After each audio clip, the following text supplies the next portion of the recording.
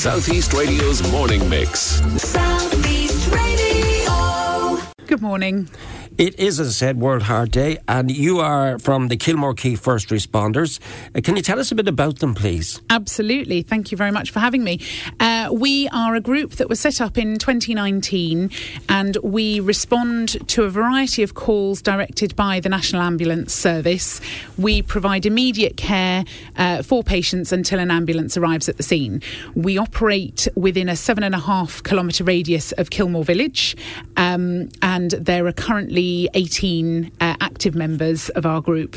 We're on call 24/7, and we respond as the calls come in. There's a lot of comfort, I'm sure, if you're in the Kilmore Quay area or any area that has this sort of response, because it's idyllic to live in the countryside, but you are a bit worried if something like this happens. How often have you been called into play? Absolutely. We have had 86, I think it is, 86 calls since we restarted after COVID in November 2021. So we attend every call that we possibly can.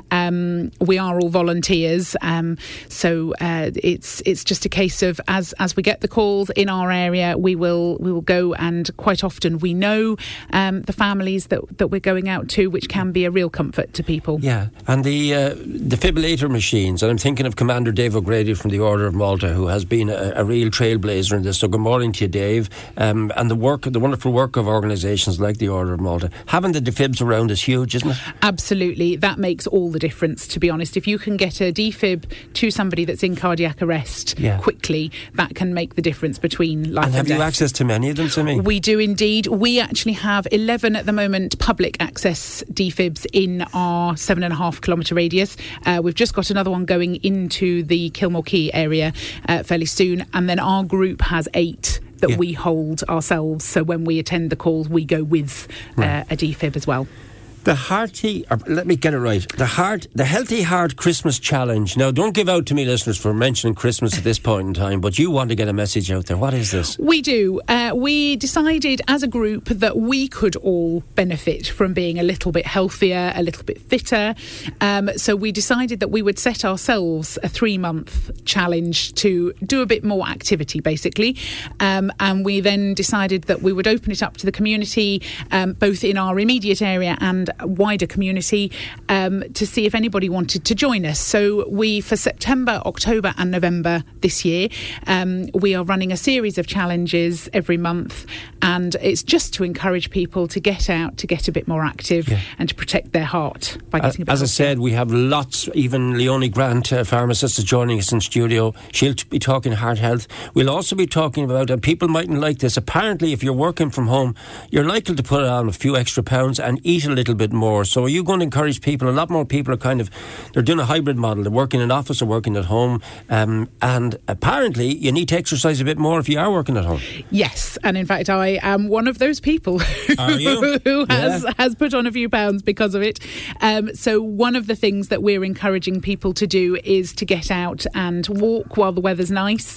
We're blessed in this area with walking tracks that are lit up at night, so you don't even have to go out during the day. One of the things my husband and I quite often do is go for a walk before we start work.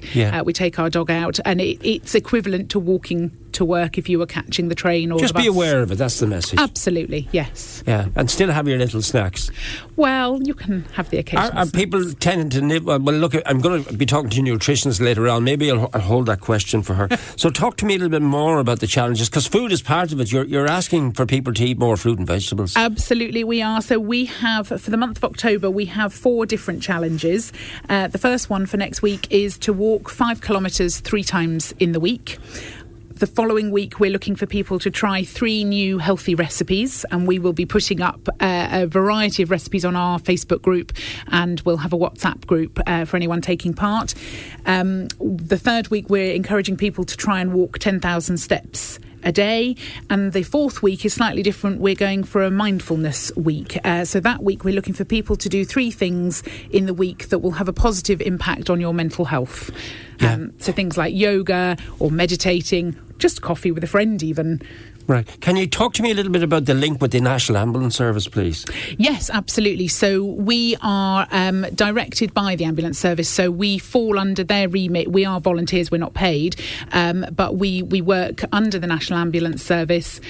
So as and when somebody places a call to 999 and requests an ambulance under certain conditions, they will then dispatch us as well as an ambulance to attend to the patient. And the idea being that we can get there a lot quicker, and we have the defib. We're trained in CPR and basic life-saving skills, so we can keep the patient as healthy as possible until the ambulance gets there. It's been a challenging time, hasn't it? It has, absolutely. How important is it then for communities to embrace what you're talking to us about this morning? It's incredibly important. You know, I mean, not only from a point of view of having the volunteers to attend the calls, but actually just being aware of the group and what we do. For example, every defib that we buy, we have to fund that. So they cost €1,500 each. At least they've come down, because they were $2,000 at one stage, They were, yeah. and you no longer have to pay VAT on them, which is wonderful.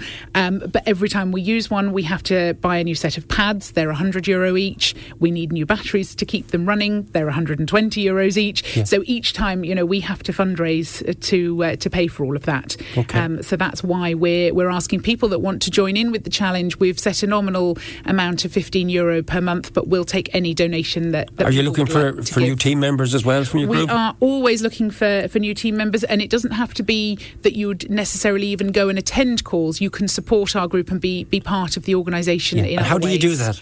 that? We have a website, so www.kilmoreareacfr.ie, or people can call our chair, Sean Joyce, on 087 761 8922. Pleasure to talk to you. Anything else you would like to add as we round off? I know you want to get out that message to the communities, not just in the Kilmore Quay area, but all around the county. Absolutely, all round. If you want to join in but you can't attend any of our local walks or classes, feel free to join in online with us, and just visit our Facebook page, which is at Kilmore CFR Challenge. South East Radio's morning mix. South East